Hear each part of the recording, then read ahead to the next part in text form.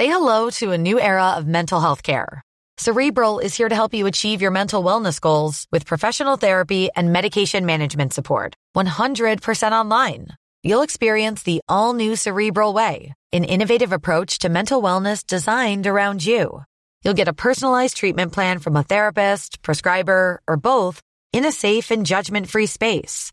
Your Cerebral therapist or prescriber will outline a customized plan with clear milestones along the way, so you can get to feeling your best. With Cerebral, you're not alone in your mental health journey.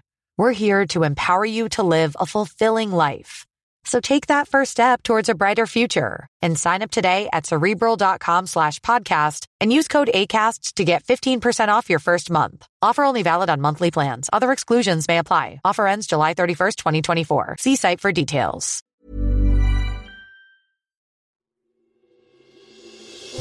Question of the week from the Naked Scientists.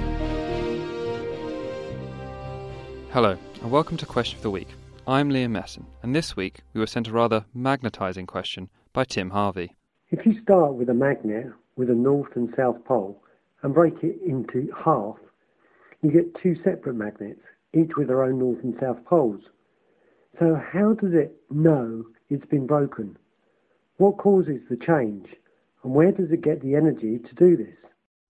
So why is it when we break a magnet in half we get two new magnets? Why don't we just get separate north and south poles formed? Luckily there was a second Tim Boyd, a Cambridge undergraduate, on hand to set me straight on this polarising issue. Thinking of magnets as having a north and south pole is slightly misleading. They have a thing known as a dipole. This means that they have one pole with a north and south end.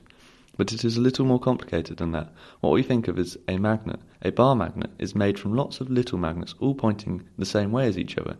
These little magnets are called domains, and each has its own dipole, so a north and south end.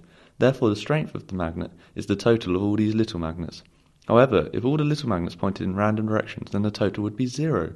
There would be no magnetisation. Before, you may have been told to be careful not to drop magnets.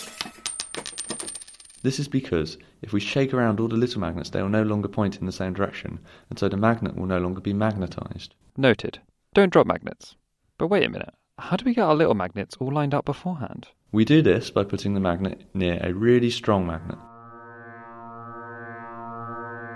which then pulls all the little magnets to point in the same direction. If the really strong magnet is then taken away, there is nothing to pull the little magnets away from pointing in this direction, so they stay happily pointing in the same direction, and we have magnetisation. To make a magnet, we need a magnet. Luckily, there are both naturally occurring magnets and electromagnets for this task. However we make them, we always get the situation of loads of little magnets all pointing in the same direction. So what happens when we break a magnet in half? You split it into two magnets made of lots of little magnets, all pointing in the same way. So if the right-hand end of the original was north and the left-hand south, then the right-hand end of the two new magnets would be north and the left-hand end south. The direction of the dipole hasn't changed. The north end and the south end are still in the same place.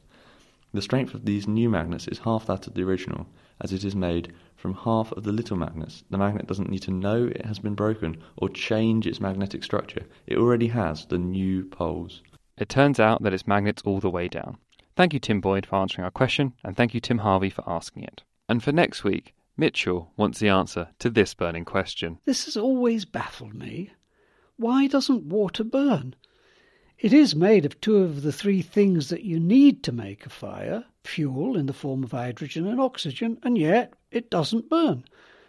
My mum says that it's because it is wet, yet oil, petrol and many other wet liquids burn. Why do these liquids burn? If you know the answer or have a question of your own, tweet us at The Naked Scientists, send us an email on chris@thenakedscientist.com or post in our forum on thenakedscientist.com. That was Question of the Week from The Naked Scientists. Thanks for listening and bye for now. Question of the Week is part of the Naked Scientists podcast and supported by the Wellcome Trust and UK Fast. Look us up online at nakedscientists.com.